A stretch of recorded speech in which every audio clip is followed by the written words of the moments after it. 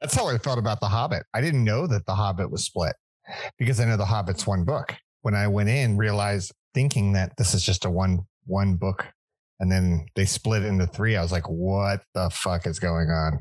I was so mad because as I was watching it, I had like deep seated anxiety of how you got to move this along.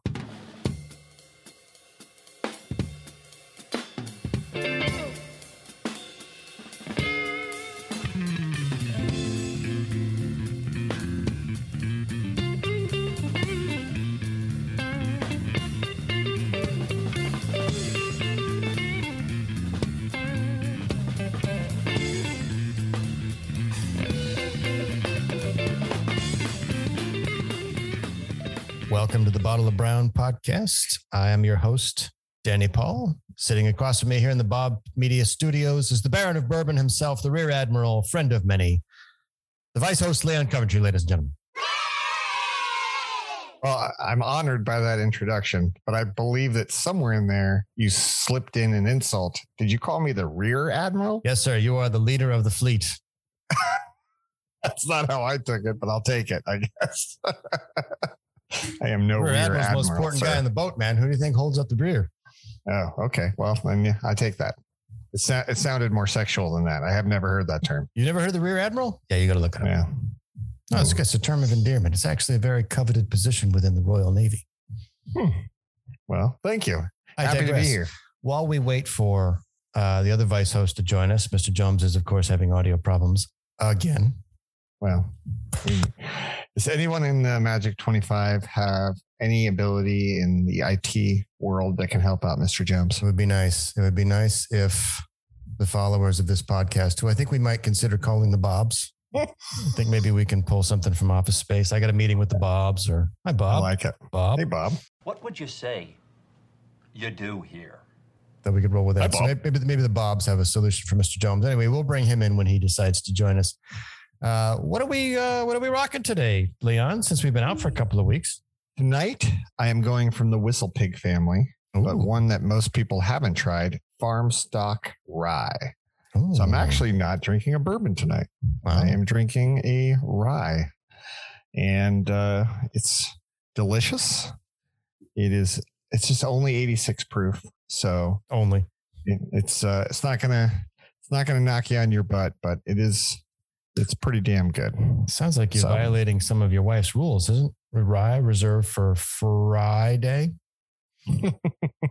She does like the ryes tomorrow. Drinking early. So, well, in Ohio, it's Friday. Does that That's work? what it is. Yes. Well, okay. There we go. Problem solved. I am on my latest stop on the Around the Brown World Tour. We are drinking Sierra Norte Yellow Corn Whiskey de Mexico. ¡Viva México, cabrones! That's how they describe it. Yellow corn whiskey. That's what it says. Sierra Norte Yellow Corn Whiskey, Mexico. Fascinating. Aromas of toasted corn, buttery popcorn, and a hint of caramel. Relaxed, pleasing, and very smooth on the palate with notes of mellow grilled pineapple and subtle red chili spice. Finishes long and warm with honey, allspice, and ash notes. I haven't tasted the pineapple yet, but I'm going to give myself a little bit of a chance, but it's got a hug. Woo! Stings the nostrils. Part moonshine sounds like. Anyway, What's we made it. We made it to Mexico. What's the proof on that thing? Ooh, it's a 43%. It's a regular. You went to Mexico and you went for a whiskey, not a mezcal? Well, no, we're going around the world, and I wanted to continue our journey, even though we took a fucking month off. Okay. I'm excited to try that one. Yeah, Are I'm you, gonna go unless you're telling me I should not. I also have Israel and Spain Ooh. on my list before I've officially run out of countries that I can access brown from. So while we wait for Mr. Jones to log on, let's talk about brown. How you doing? Whiskey and whiskey. This is the darkest brown you got. Yeah. Say, Holmes, where they hiding the scotch? What about, brown?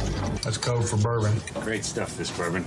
It comes from a land called Kentucky. Talk about brown. There's a special rung in hell reserved for people who waste good scotch. Scotch? Oh, yes, I think so. Could I have one more of these with some booze in it, please? Today's Brown Banter comes to us from CNN, the Central News Network. This one comes from CNN Business. This one's dated August 31st. I've been holding on to this one for a while, but I think it's critical because we're entering the phase where we're getting into sweater weather.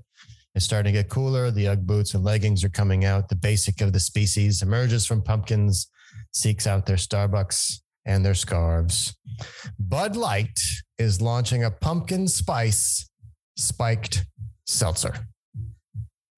The article begins from coffee to candy to macaroni and cheese. It's possible to think the pumpkin spice has peaked. Not so fast. Bud Light is releasing its first ever hard seltzer featuring the fall flavor. The alcoholic beverage includes a blend of pumpkin, cinnamon, nutmeg, and vanilla flavors that the company describes as literally the taste of fall. The new drink, which will be available nationwide beginning September 6th, which means it's already out there, Bobs, as part of a new fall-themed variety pack. The 12-pack also includes toasted marshmallow, maple pear, and returning favorite, apple crisp. The latter flavor was released last year as part of a holiday theme pack. 5% alcohol, 100 calories. What do you think of this one, Leon? Who do you know that's drinking this? Like, I guess I must be beyond the age group that gives a shit about any of this because we're sitting here talking about Brown. We drink Brown. Sorry. We drink booze that lights us up. Spirits, yes, of course. So I don't fraternize in situations where people drink this. I don't go to parties where people drink this. I used to go to a lot of tailgates and I would see some seltzers show up here and there so that people could survive the entire length of the tailgate and not pass out and throw up on themselves. And that is, I guess, a purpose I understand. I've been out on a boat all day on hot days and seltzers do hit the spot. But there's not a situation I can think of where I'm like, you know what would make this seltzer taste better? If it tastes like the inside of a fucking squash. Nobody says that. So I don't understand the point of it. I think pumpkin has gone too far and that we need to go ahead and put a pin in this. I hope it falls flat on its face and we never have to see this again. Yeah, that's how I feel. Gord's got to go. I get it. Bud Light Seltzer regularly releases variety packs to appease picky drinkers, including new flavors such as cherry limeade and blue raspberry, which sparks thoughts of wine coolers when we were kids. So there is going to be an entry-level drink to get people into the biz, which I get it. I know this is big with college kids, so maybe it's just a youth-driven thing. The competition has proved problematic for Boston Beer's Truly. Now, I didn't know this. I didn't know Sam Adams makes Truly, which now makes me a fan of Truly. The company warned in July that the brand was fading in popularity. Oh, hold on. The company warned in July that the brand was fading in popularity because sales was softer than anticipated, with the spate of new brands causing consumer confusion.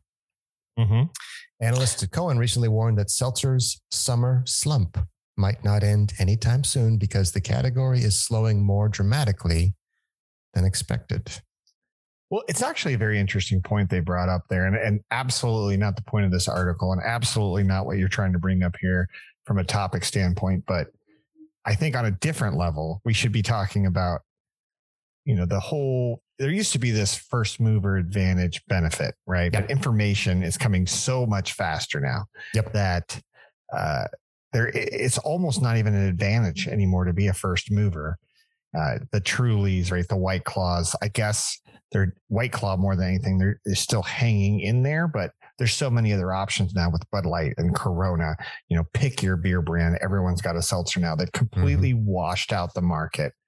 And now, I feel like, I don't know that it's a good thing. A lot of times I'm like, hey, was it Adam Smith's invisible hand, like bringing all the competition that it makes everything better for everybody. But I feel like it also can hurt, it's washing everything out because we do it so fast now. So I don't know.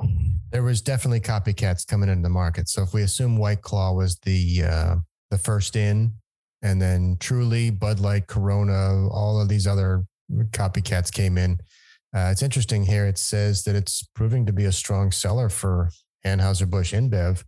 And it's the third top selling brand behind White Claw and Truly. So Bud Light Seltzer has taken its place on the podium. I got to say, the black cherry Bud Light Seltzer, that creates a convert. That's worth the price of admission. But the rest of them, yeah, I don't know what to tell you there. Yeah. But hey, maybe this will be good. I got to tell you, on a hot day, seltzer's pretty good. You don't want to have a lot of them, and you want to make sure you have it like in the pool or something. They definitely have a purpose, and I agree with you. It's a hot day on a pool or on a boat, or I get it. I don't want to get rid of the entire line, but I feel like the fad is coming to an end, and people are going to go back to reality here soon. There doesn't seem to be a place where this supplants beer. It just seems to be kind of wiggling into its own spot, and I guess if college kids are getting into it, then maybe it's like wine coolers for us. I don't remember liking wine coolers that much, but it was a way to get girls in. So if it's just a way to, you go where the fish are, I guess it's so whatever. It does evoke emotion in me though, because did you catch any of the Ryder Cup? No, but you talked about it. I'm super, obviously massive golf fan, which is weird. I know it's kind of an oxymoron, but love golf, love the Ryder Cup, super passionate about Go USA, the whole thing at the end. Our team showed their colors the whole time, beat their ass. It was amazing. Yeah, it was lopsided, right? It was lopsided. They absolutely crushed them, which was so wonderful since we usually get our butts kicked in that for some reason. Mm-hmm. But anyway, to show our American patriotism and how proud we are that we won it, they're all downing seltzers at the end of it. And I'm just like, I'm so embarrassed. Like, it just took the wind out of my sails. I'm pretty sure one or two of the golfers, I think Brooks is one of them, that has some endorsement with one of these. And I get it. I get it from that standpoint, but I'm still like, come on, you guys you just won the Ryder Cup and you're downing seltzers. Like, what happened to champagne? What happened to? Got to pay the bills, right? Got to follow the money. Yeah, it's just not there. The image doesn't work for me, I guess. Yep, I agree. Good on you if you like seltzer. It's nice that everybody's got their own brown. So if seltzer is your brown, good on you. That wraps up Brown Banter. And we'll be right back.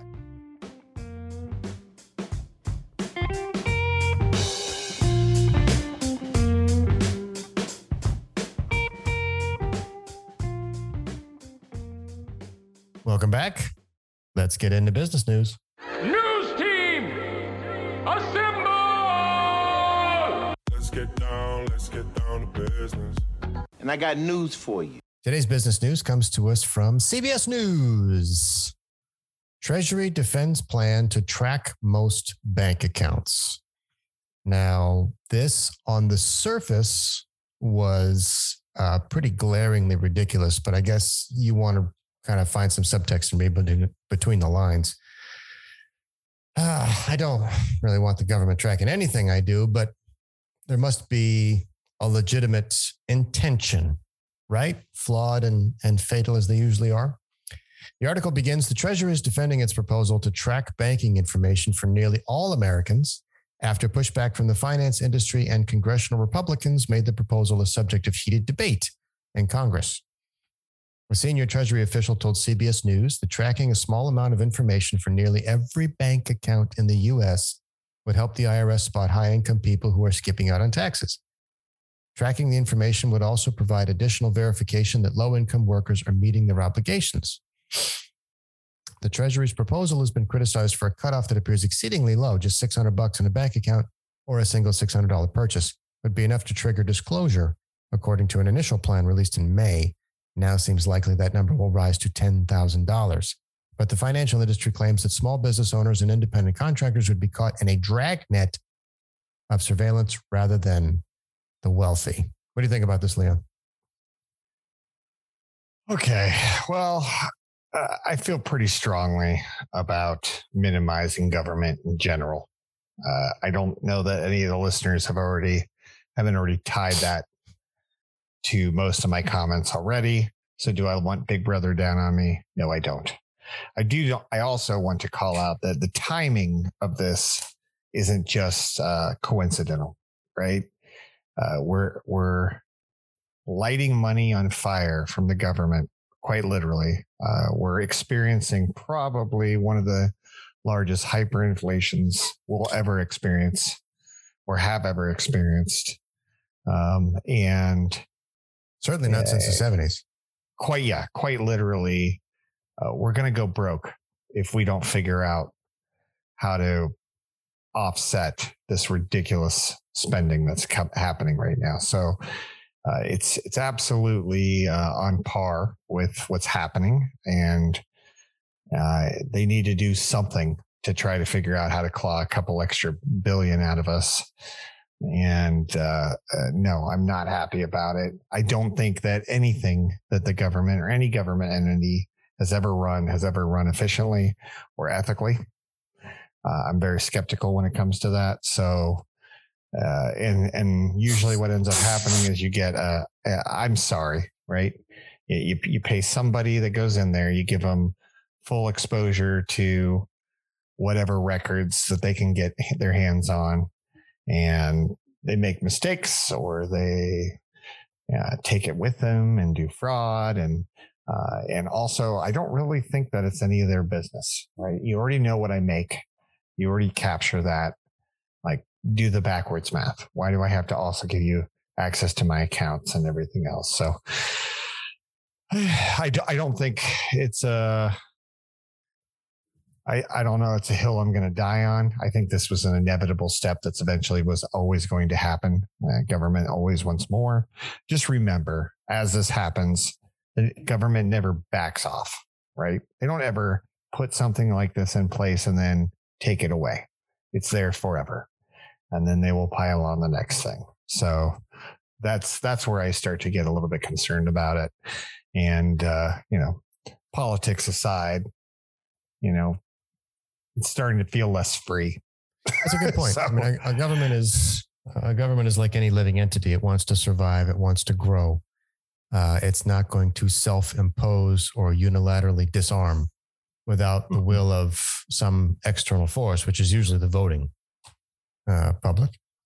Right. The article goes on, the nation's tax evasion problems come from many places, but one major reason, according to researchers, is that rich people who don't rely on work for income routinely fail to report earnings to the IRS. Well, this is kind of a misnomer because they don't fail to report it. They don't have earnings. So the 1913 passage of the amendment that established the Federal Reserve and the income tax was hailed as a way to tax rich people. And rich people went, okay, great. You're going to come after my income. Guess what? No more income. Boom. Mm-hmm. And so this, to me, just says we're going to have a lot less bank accounts, or the pendulum's going to swing violently the other way. And there's going to be like one person's going to have 50 bank accounts, and they're just going to put little tiny bits and pieces in every one of the 50 bank accounts, which, if you're paying attention to the news the last couple of years, Wells Fargo got in trouble for just that, opening up like 20 bank accounts under a single customer. Well, guess what? Now you're driving people to do just that, which means the banking sector is going to love it, because they're going to have so many accounts distributed across so many customers. It just doesn't sound to me. It's another reason that, the government comes in and they have well-meaning intentions, but if you're a hammer, everything's a nail. Right. I think this is going to be a disaster. And I wish that our friend, Mr. Jones, was in, because he is the finance man. He could probably talk to us with some of the nuances from the banking side of things. But I would actually like to hear from the banking side of things, because I don't know what the IRS can't already see, right? They already know where money's coming in. So what do they have to look at outside of that?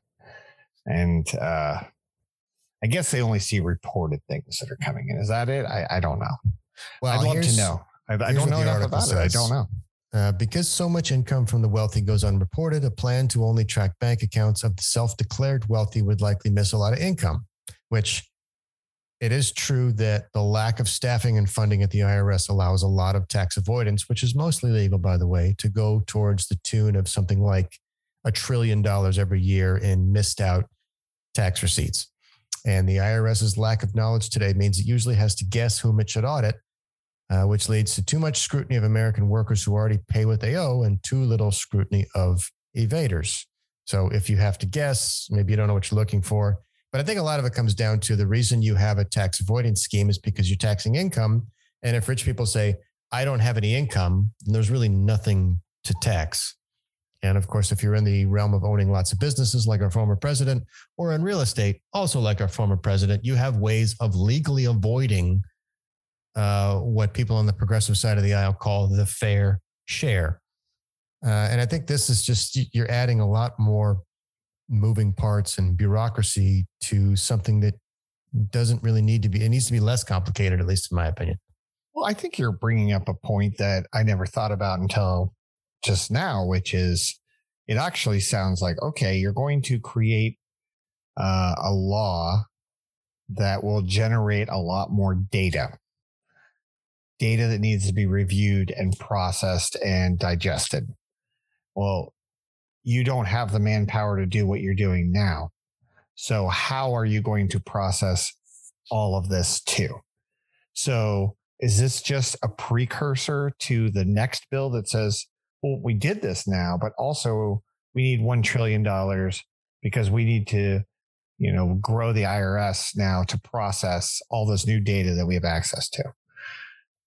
It's just one step and it's just one thing in front of another thing. And, we keep feeling like, well, we're kind of pot committed at this point. We just did this thing. Now we got to pay for this and we just keep getting tricked into paying more and more and more for something that we didn't even want in the first place. And an argument I hear all the time, and this is on both sides of the fence, like, show me the problem, like point out the problem you're trying to solve. Or is this just a mythical problem you think that exists? And there's always extenuating circumstances. We're not talking about the onesie, twosie, this guy, Bob did this thing. Bob stole Bob. Okay, we get it, Bob. How many Bobs do you have? Well, we just have Bob. Okay, well, then it's not an issue. You just have one Bob. So that's where I struggle with these types of solutions, trying to solve a problem that may or may not exist at the level that they're describing it to. And it's expensive. Yeah. This shit isn't free. It's not free, right? Yeah. When you're cherry picking use cases, it's going to, of course, it's a well-meaning narrative if you're cherry picking your use cases, but what is the 80-20? Right. I think, what do rich people do? They buy stuff, right? That's a characteristic of being rich. And so you can tax wealth, which means if you accrue so much wealth, the government comes in and swipes off the top. So that means they'll tax unrealized gains of your equity. Or the other thing is that you can eliminate the income tax, which I'm a big fan of, in place of a sales tax, because rich people buy stuff.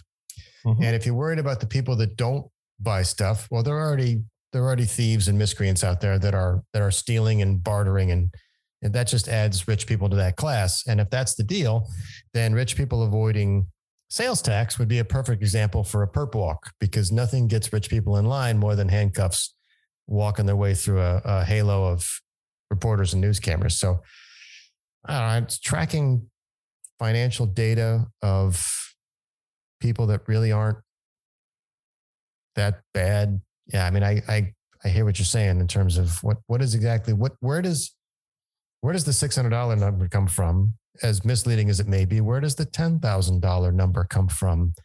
As misleading as it may be, what exactly is the transaction that you're concerned about? Because you're just pushing people out of bank accounts. You're pushing them into cryptocurrencies and desegregated finance. You're pushing them into areas where the government can't get to them at all. You nailed it. You are trying, when you put rules in place, and you've been a leader in a company, it's no different for the government, right? When you put rules or policies in place, you're doing it to generate a behavior, right? That's what you're doing it for. What behavior are they trying to generate here? And that's the question we should always be asking ourselves. Do you think that all these people that are so good at evading taxes are just going to go, well, I guess we're fucked? Yeah, you got me.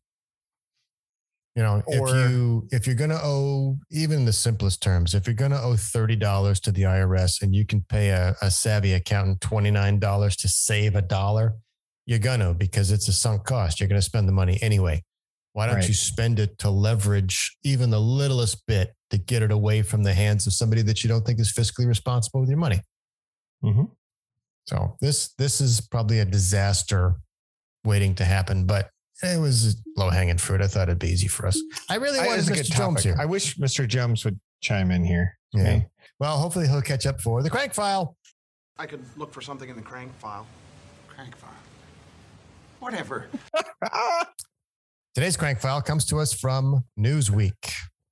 So this is one that I have some personal experience with, Leon. Check this out. Jack in the Box worker hailed as a hero for giving a woman an entire box of ranch dressing. As he should be. The article begins, a Jack in the Box worker has been dubbed a hero after a viral video showed a customer receiving a whole cardboard box full of ranch dressing with her food. The customer had requested a gross amount of ranch, expecting just a few more than normal, but received an estimated 140 sauces. Receiving so many sauces has shocked many, to say the least, with so many constant online jokes surrounding the apparent stingy nature regarding sauces demonstrated by fast food restaurants. Right. I just stopped at the Jack in the Box to get 4 tacos and asked for a gross amount of ranch, said Beth. The guy comes back to the window and hands me the box. So Beth showed a large cardboard box lined to the top with ranch dips. What am I going to do with all this? Laughing. Of course, what are you going to do with it, Beth? You're going to go home, because that's where the condiments should be. And you should go home and eat it there. I have collected sweet and sour sauce packets for my kids because I have gotten chicken nuggets with no sauce. And if you're going to sell extremely bland food to cast as wide a net as you can for your consumer base, then you're going to have to provide something for your customers with a little more of an elevated palate. And when you ration the condiments that make your food edible, you make a very angry customer base. So the idea that the pendulum's completely swung. I went to Taco Bell 2 times last week, and I ordered the same thing because they don't do double-decker tacos anymore. So I've downgraded to just soft tacos, and I end up getting like 4 or 5 of them because they're tiny. And again, see above, wide a net as possible. So I ordered tacos, and they're like, "Oh yeah, you're going to get 1 sauce with each taco." I was like, "No, man. Can you double up my sauce, please?" And the kid goes, "Yeah, man, I got you." Next thing you know, 2 handfuls of sauces come through the window and dumped in my lap, and I'm like, "Nice, okay, great." So now I got a cup holder full of Taco Bell sauce in my car that I got to figure out what to do with. Let me counter that argument. Today, the office ordered Arby's, and I was very clear. I like the Arby's roast beef sandwich. By the way, not sponsors, but we'd love you to be. This great ain't me. Maybe not after this comment, but got the Arby's roast beef sandwich, and I said the Arby's sauce is the best in the world. Got to have it. I mean, that's what makes a sandwich. Make sure you get Arby's sauce. They gave us 1 Arby's sauce for every 2 sandwiches we ordered. It was pathetic. How is that enough? Pathetic. And we even said, garbage. We need extra. Garbage indeed. So this story hits me right to the core, man. Right to the core. And it's very relevant and timely. Despite worries that the worker may lose his job, Jack in the Box was seemingly okay with the gesture, as the official TikTok commented, "Make sure you keep it refrigerated," along with laughing emojis. Replies to the video ranged from workers claiming that Jack in the Box instructs workers to essentially give as many sauces as the customer requests, to customers claiming that they've been charged for extra sauces in the past. Smart. The video has garnered 3.9 million views. This move by Jack in the Box is vastly different to that of many other fast food restaurants, which instead find themselves the butt of online jokes about restricting sauces. It's hard to put a number on just how many sauces each restaurant gives out, with no official clarification online, and stores often have their own rules because they're franchised. McDonald's describes itself on its website as a premier franchising company around the world, with 90% of U.S. restaurants owned and operated by franchisees. This means it is essential up to the individual owners to decide whether to charge for sauces or not. However, some meals do come with sauces in every location, including chicken nuggets and chicken selects. So another funny sauce story, and this happened a little over 20 years ago. So this sauce epidemic has been happening for a while. But our good friend Sal was with me. We were in the great state of Florida, which we praise on a daily basis. And so we were out there and went through McDonald's, and Mr. Sal ordered his normal Big Mac, whatever meal, large fries, whatever. Mm-hmm. But then said, he said at this point, it was at the loudspeaker. We weren't even at the window yet. Mm-hmm. And he said, can I please get some sweet and sour sauce as well? And then we came around and there was no sweet and sour sauce. And he said, there's no sweet and sour sauce. Can I get some sweet and sour sauce? And the person said, but you didn't order any nuggets. And he goes, I understand that, but I like to eat the sweet and sour sauce with my fries. And he goes, but you didn't order any nuggets. And he goes, can I speak to your manager? Manager comes over. Oh, pull the Karen. Sterling piece of managerial talent comes up. Specimen, good call. Specimen with his super powerful card on a retractable leash, and rolls up and says, Mr. Sal says, hey, I just want to, I don't even care if I have to pay. Do I have to order nuggets just to get some sauce? If that's what it takes, I'll take a 4-piece nugget. He's obviously being a total smartass. He's like, well, you didn't order any nuggets, so we can't give you any sauce. And we just fucking peeled away. Like, it was so ridiculous. Did you get the food? Well, we got the food at that point because we were looking in the bag and we didn't have any sweet and sour sauce. Okay. All right. And I'm like, what in God's name? Did you pay? Well, we paid at the first window before we get the food. All right. Very smart. The transaction is complete. Okay. Yeah. We just got screwed. It's basically what happens. So McDonald's should be ashamed of themselves. Ashamed of 20 years ago. And I don't know that it's changed that much, but I don't know that they're making, it's not that big of a loss. No, I'm sure some bean counter sauces is ridiculous. Some bean counter on some point said, if we only hand out 2 instead of 3 packets, we're going to save $30 million a year. I know that. That's how that happens. It's not real math. It's funny math. And then all the people pat themselves on the back that are sitting at the big long table up at the corporate office and say, yeah, we did something good here. Yeah. All they did is just damage their brand. It's just that it adds to a shitty customer experience. I've worked at 2 different fast food establishments, as you know, and I used to just say, how many do you want? Yeah. And somebody would say, well, I want 3 per taco. And you say, great. You got 5 tacos. That's 15 sauces done. And you just kind of grab what you think is 15 and you dump in the bag, or you can count it out. Depends on how you want to handle it. But, if somebody goes, oh, just give me a bunch, then that gives you leverage to assume what a bunch means. And that's good customer service. It's what the customer wants. They paid. Don't make a big deal about it. But, when you nickel and dime them, it's the same reason that, airlines and a bunch of other industries are getting angry customer reviews. It's like, come on, guys. Do what the customer wants. You have some very unique history at what I believe to be the best fast food restaurant of all time.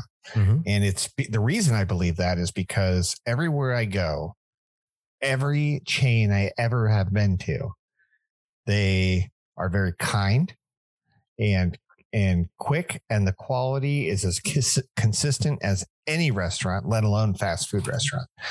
And do they have a different onboarding program? Yes. Like, how do they get that level of talent? You're referring to In-N-Out Burger, for those of you on the West Coast, from Texas to Oregon to Utah. They have the best associate training program on par with and probably competing with Chick-fil-A. And I have yet to see anything, maybe outside the Apple Store, where customer experience is at the forefront of everything they do. There is no beware of fraud. There is no catch them in the act like you get at a hardware store or a big box retail store. You don't get any of that. You don't get any of watch out for asset protection or protect the bottom line or this is our house. None of that crap. It's give the customer what they want. And if we become a victim of fraud, it's 1 out of 100 so we can satisfy the 99 others. And it's just good business. And I would counsel that to anybody running a successful business right now is put up with the fraud so that you can make joy a thing for your regulars, because your regulars are the ones that are going to talk about you.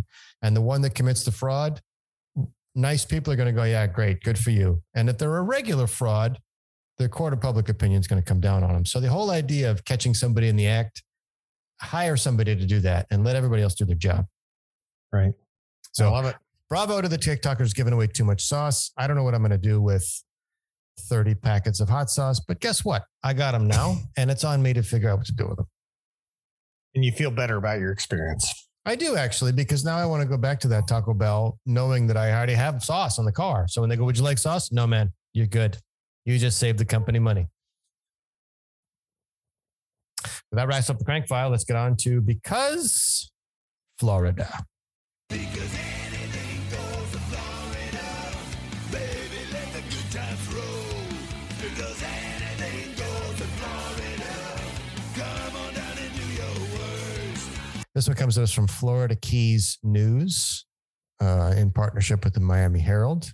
This is a tough one, Leon. This is pretty nasty. But again, this goes to the type of shit that we see coming out of Florida. I mean, bear in mind, this is the state that leads the nation in public masturbation. So when we talk about the deviance that is the Sunshine State, this one should come as no surprise, even though it is horrible. I don't issue trigger warnings on this pod. You should have an idea of what the E in explicit means, but trigger warning just in case. The headline begins, she thought a man was rescuing her in Key West, but she was attacked again, police say. A woman being sexually assaulted on a Key West street thought another man who suddenly appeared was about to rescue her, but instead he took her to a city landmark and attacked her again. The second man in a silver SUV drove her from a spot near Monroe County Courthouse to the southernmost point marker off Whitehead Street at the edge of the ocean. There, he dragged her out of the vehicle with his hand over her mouth and assaulted her behind a large replica buoy where tourists line up for a vacation photo during the day. The report released by Key West Police Department on Tuesday contains explicit details describing violence that starts in Duval Street. It also reveals that the police have video footage that identifies the two suspects and helps explain the crimes that were reported early morning hours of September 10th. It goes on to name two individuals in their 30s who were arrested on the charge of sexual assault. And I'm sure they locked him up and threw away the key. Well done, Florida.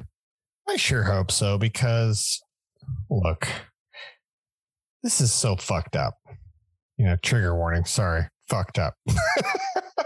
This is somebody taking advantage of a weaker person. What's the most striking thing about this, and I don't know if anybody else caught this while Danny was reading this story, but as he goes through it, he had anywhere he could go. Where he chose to go to defile this poor woman was a huge landmark for tourists, a replica buoy where tourists line up for photos during the day. That's where he decided, you know what? I'm going to ruin this person's life and get my rocks off. And it's a whole different level of insanity. And I don't understand. I can't wrap my head around any of these people's minds when they're doing this, but that just seems especially, what the fuck is going on in Florida? Right? What is going on? It's warped.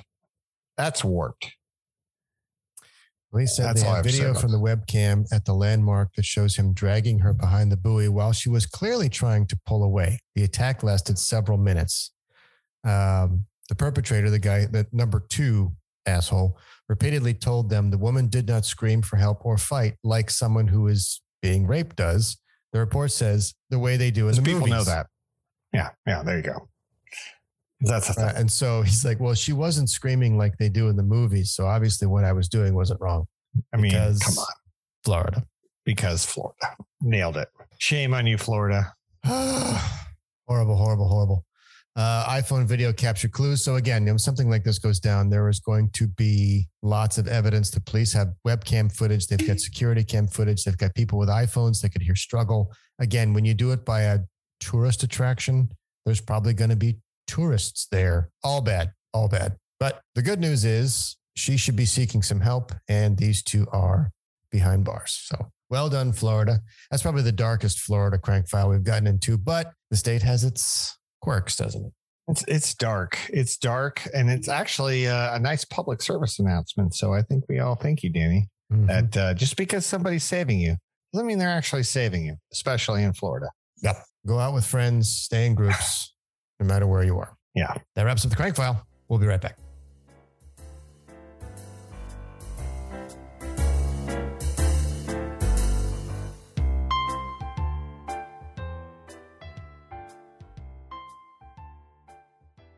Welcome back.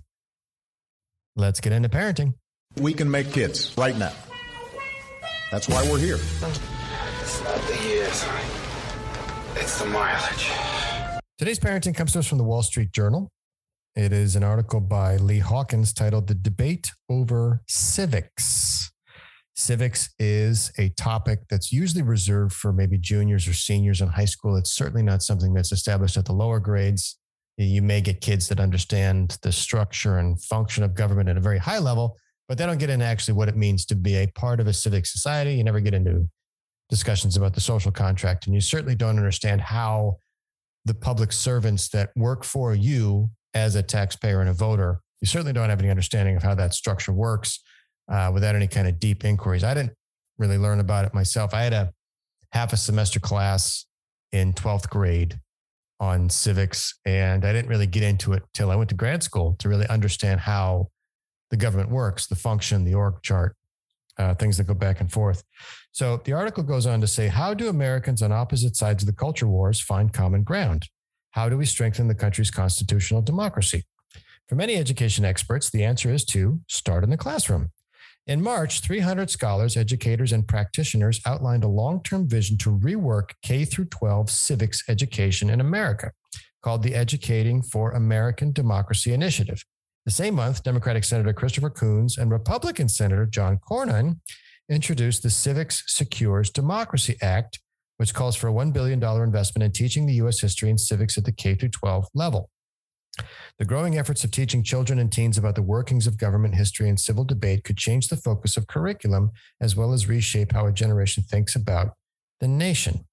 The federal government now spends 5 cents per student per year on civics, compared with about 50 cents on STEM, science, technology, engineering, and math. So we're getting 1/10 dedicated to how the government works, which we just did a segment on the government, how big and sprawling it is.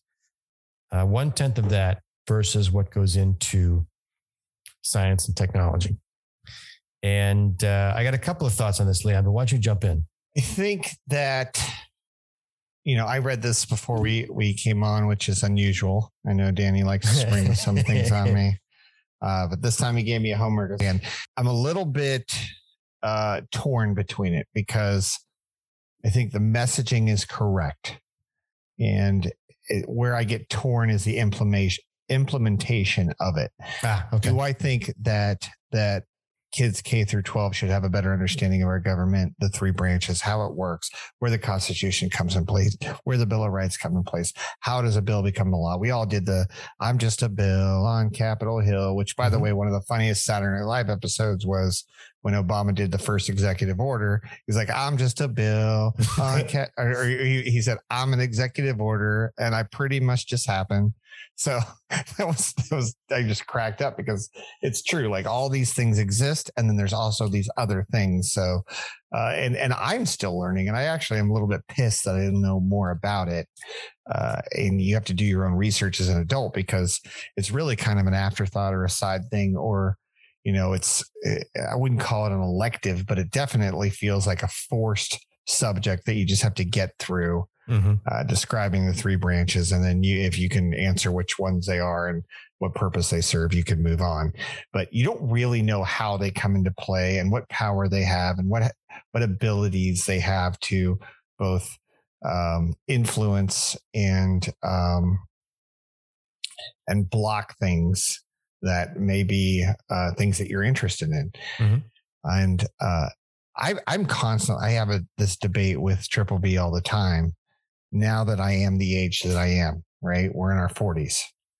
And for the first time for me, I'm incredibly more in tune to politics. Now, the question for me is it because of my age? Is it that I don't like the loud music and I want the kids to pull their pants up and I don't want you to talk rude and all that other bullshit that goes along with being 40? Or is it just a really crazy fucking time in civics and government and our country's progression? There's arguments. It's a little bit, it could be a little bit of both. I talked to my 92-year-old grandmother, like, is it just me and my age group, or is shit really upside down right now? And she says shit's really upside down right now. So at least I get that, right?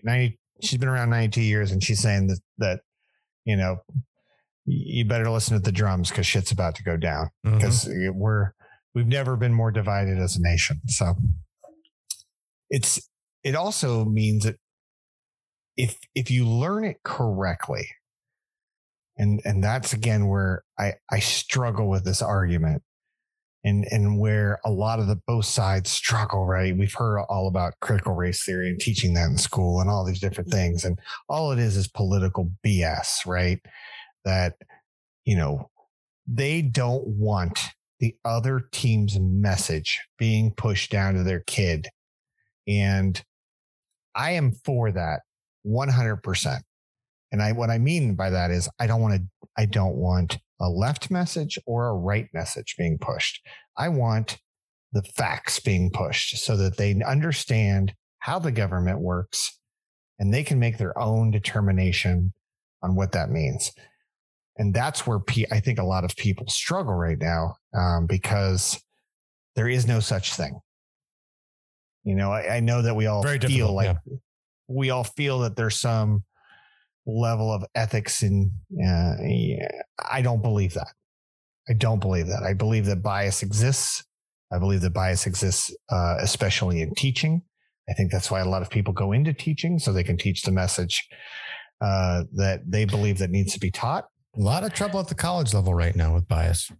Yeah. And I think that's where I struggle with it. But I do 100% believe that every American who has the opportunity to have an education, which all Americans should have that opportunity, should know how the government works inside and out. So I guess that was a very long-winded way of saying, yes, the message needs to be taught. No, I don't believe it's being taught correctly. And no, I don't trust our system to teach them correctly. I remember two distinct things when I read this article. And I'm going to close with a pretty good paragraph from one of the people they interviewed for it. But I remember two distinct things in the last 10 years. One was Richard Dreyfuss, the guy who was, he was in Jaws. And he kind of pops up in these kind of various roles that are, he bounces back and forth between serious and quirky. And he went on Bill Maher's show a while ago. And what he talked about was the lack of civics education. That is kind of what he had dedicated himself to in his kind of post-acting renaissance, so to speak, because he had dedicated himself to a civics education. And Bill's funny about that.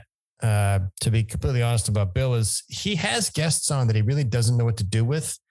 He's like, oh, this is Richard Dreyfuss. He's kind of an important guy. I don't know if I think he's important, but he's important enough that, maybe the producer told him to come on, or maybe he was a softball and maybe he just brought him on to fill a slot. And Dreyfuss broke into a lecture on the importance and necessity of a civics education to the point of where he kind of monopolized the conversation. And it took Bill a while to rein him in and kind of say, all right, cut his mic. He's done. And the second thing that surprised me was, do you remember Dave Chappelle's monologue on Saturday Night Live right after the election? Which one? The most recent? Right after Trump's election. Okay.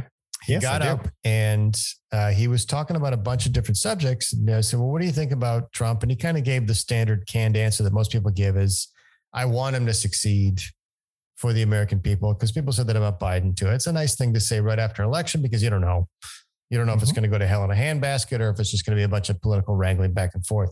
But I do remember one thing very specifically that Chappelle said was, if anything, all of this outrage has created a more informed voter.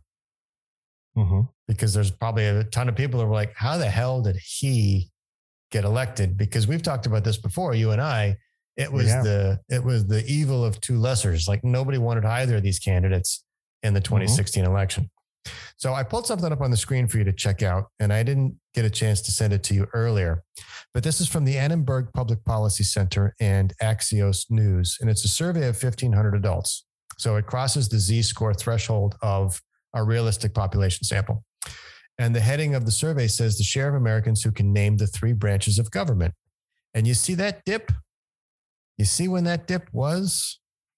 Sometime between 2013 and 2016, about 10% of the population failed to be able to name all three branches of the government.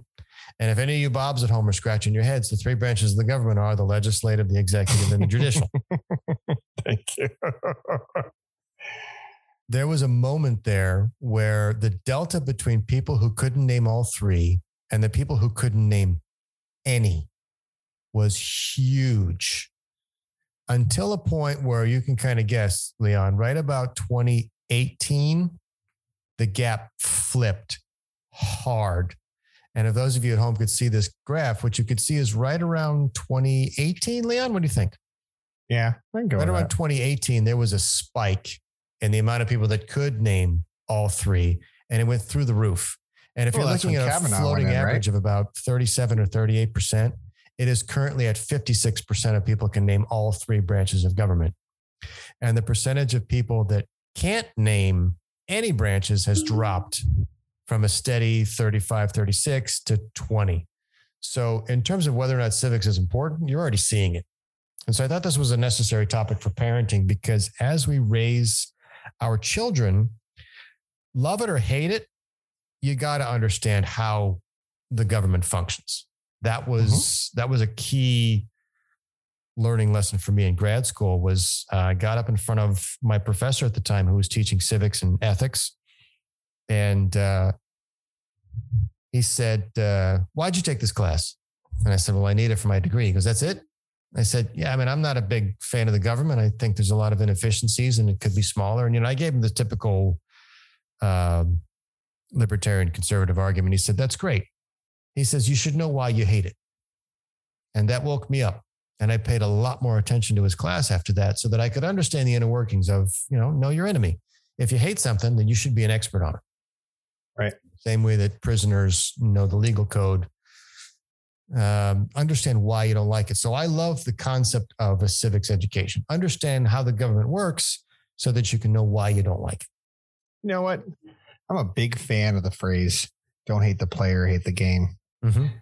And, kind of to piggyback off of your comments, know the game, right? Know the game you're playing. It's a lot easier to play, right? Don't try to change the rules. You have toddlers. I have a toddler. You play a game. The most frustrating thing about playing the game is when she's like, "Yeah, but now we're going to do this." Well, no, you don't, because the rules are this. "Yeah, but we're going to do this now." And I feel like a lot of what we're dealing with today falls in that realm, where people who don't understand there are rules in place. Just because you don't like it, or you tweet about it, or you Facebook about it, or you Instagram about it, or you go out and hold a sign in front of something, and you still have to understand the framework of rules you're bitching about. And I think that this is a very valid argument. You need to know what you're trying to fix. Right. You need to know what you're trying to address. I don't think the framework's broken.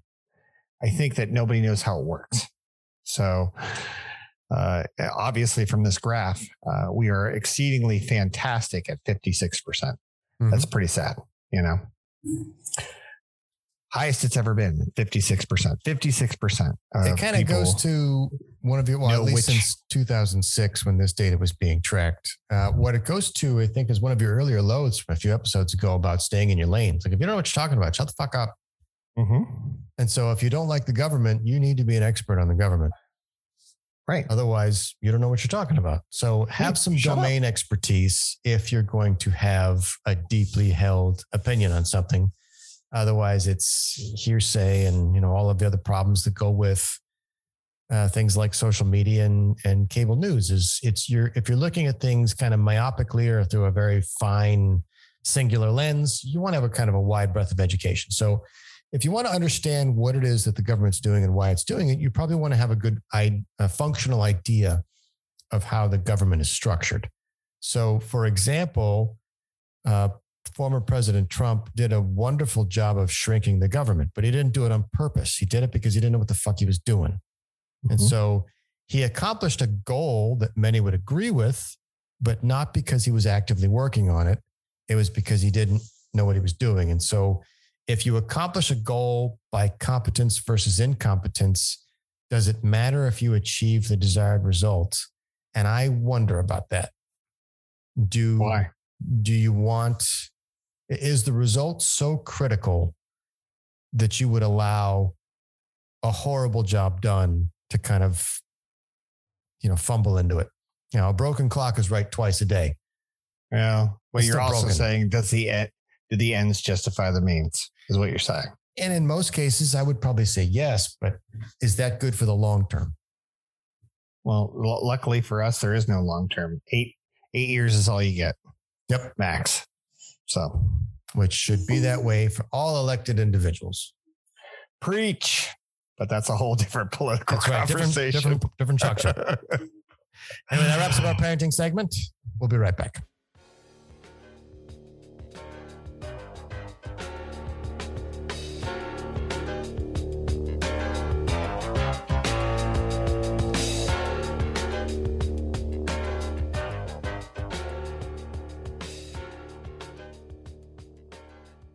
And we're back. It's time for Leon Loathes. So far, Danny, I haven't heard a single logical reason. No, don't accept this. It's frustrating. And we haven't cured cancer. We have not cured cancer. I don't know the answer. I'm just ranting about it. I'm going to have to ask you, Danny, have I talked about mental health yet?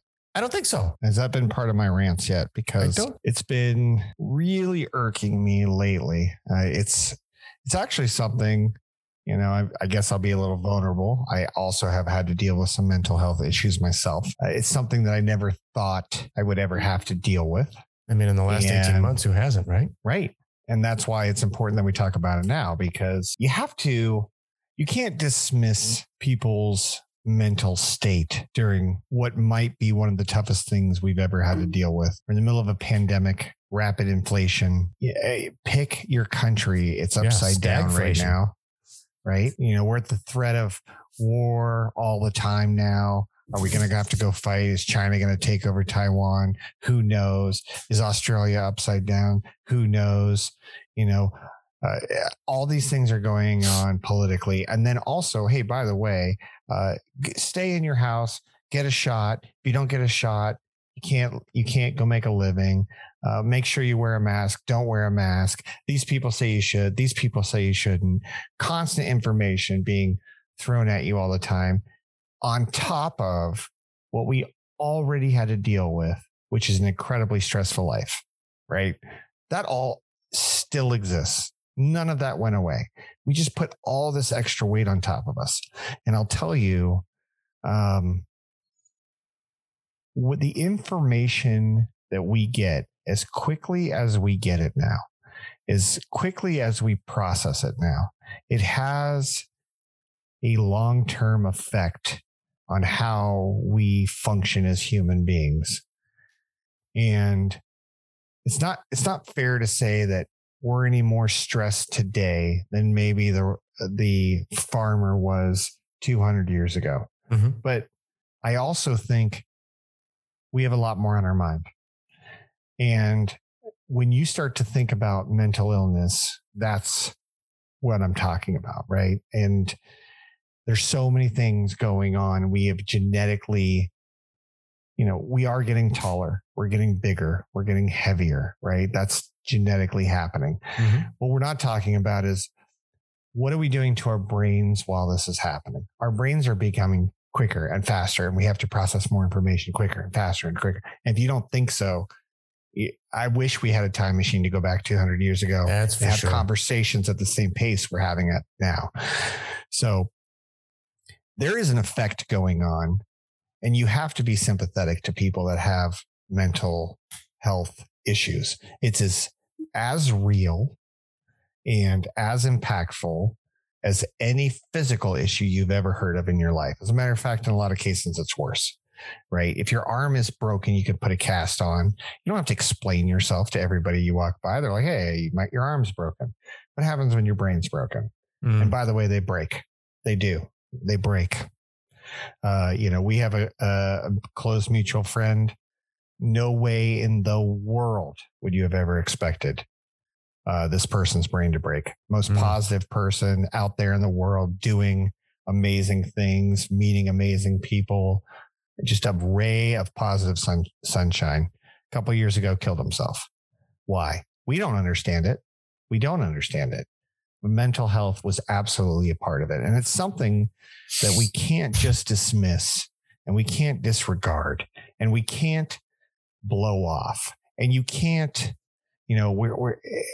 if we spent 1/10 of the amount of time talking about mental health issues right now that we're talking about LGBTQ or Black Lives Matters or women's rights or any of these other things that are going on, I think that it's equally as important and needs to be brought to the forefront. I'm not saying that any of those other causes that I mentioned aren't important. They are, and they need to be discussed and they need to be brought to the forefront, but so does mental health.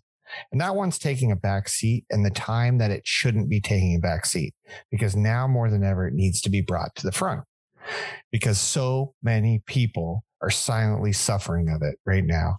And it is what I think a lot of the turmoil that we're all experiencing right now, it's a symptom of it. And it's just going to keep piling up over and over and over. And a lot of people are not giving its due attention. And you need to get help. You need to talk to people. You need to get help.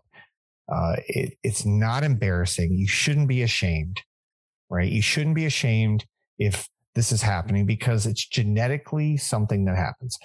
Again, I've been, I'll be a little vulnerable here. Personally, I've been going through for the last 5 years, my own mental issues where I never knew that this was a thing. And then it became a thing. And then I start doing a little research and I realized my entire lineage of family has all gone through this, and they just buried it and blew it off. Right. And when I'm going through it right now, it makes a lot. I wish I would have known.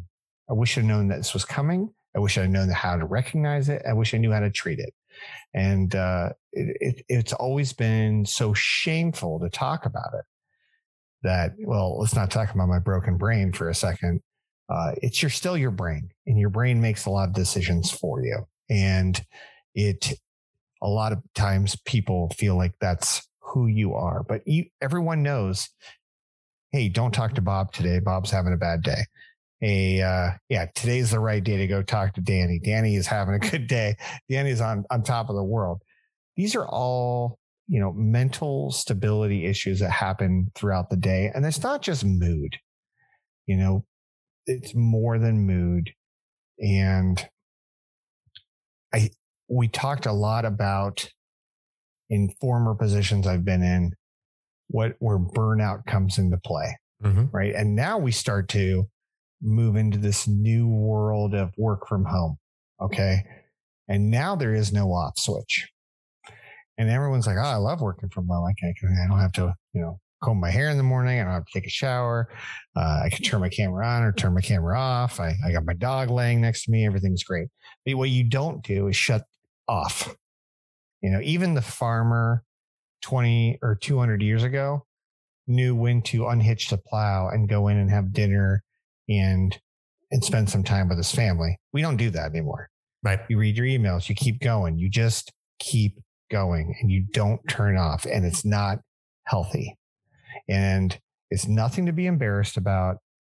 And if you're ever having any mental issues, and I'm talking about depression, I'm talking about panic attacks, I'm talking about when you feel like people start to say, hey, you're not acting the same that you normally have. You need to take note of that and go talk to somebody about it. Right. And I don't know. I just feel like it's such a,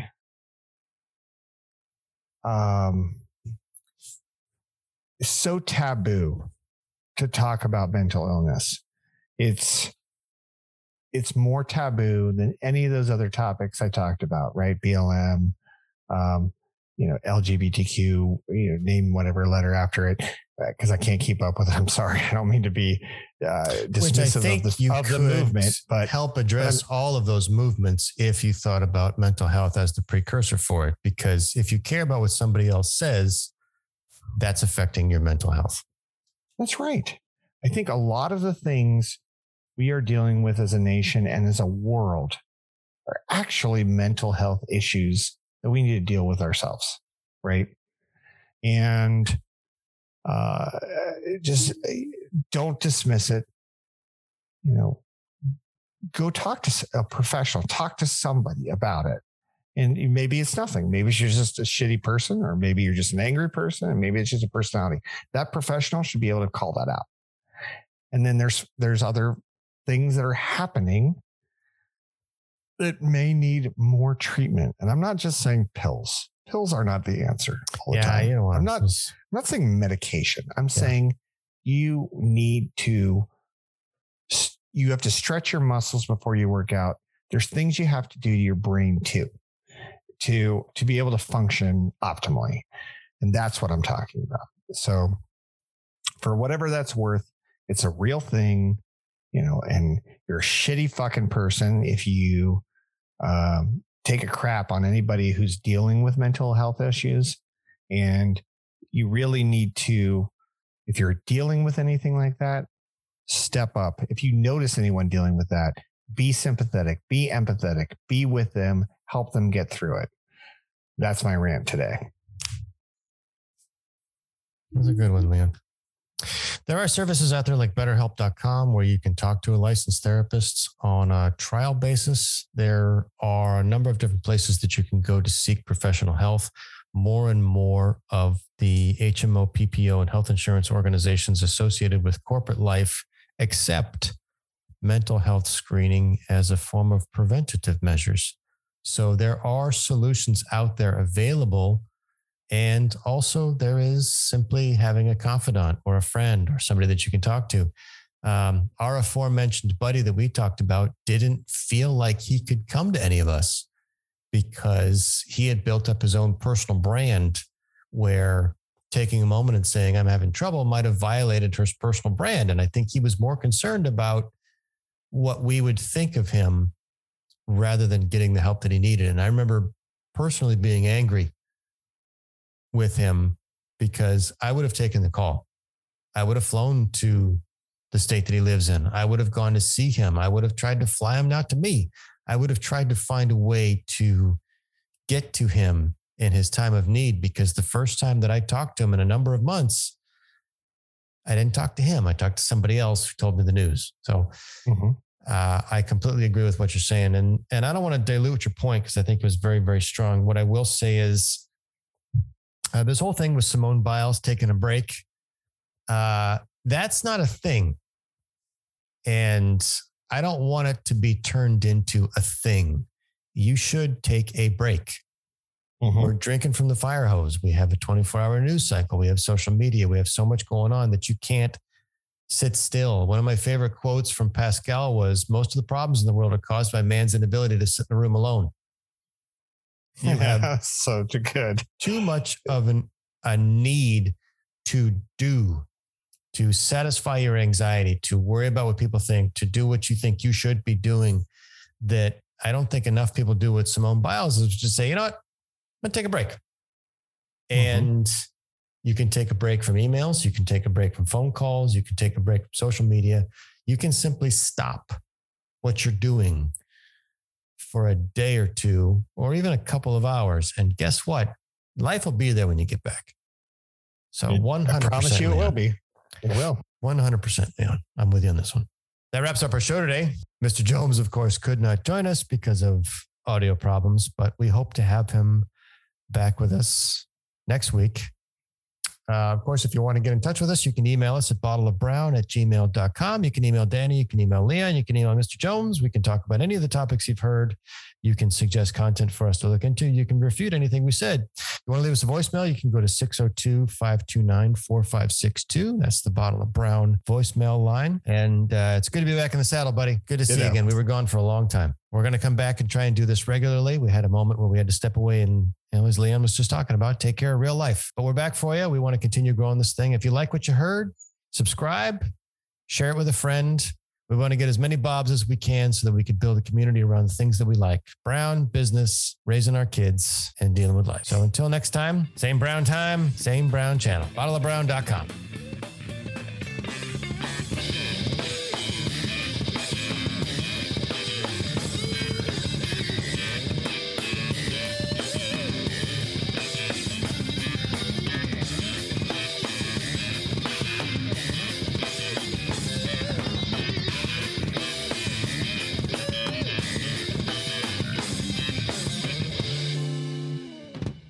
This place is dead anyway, man.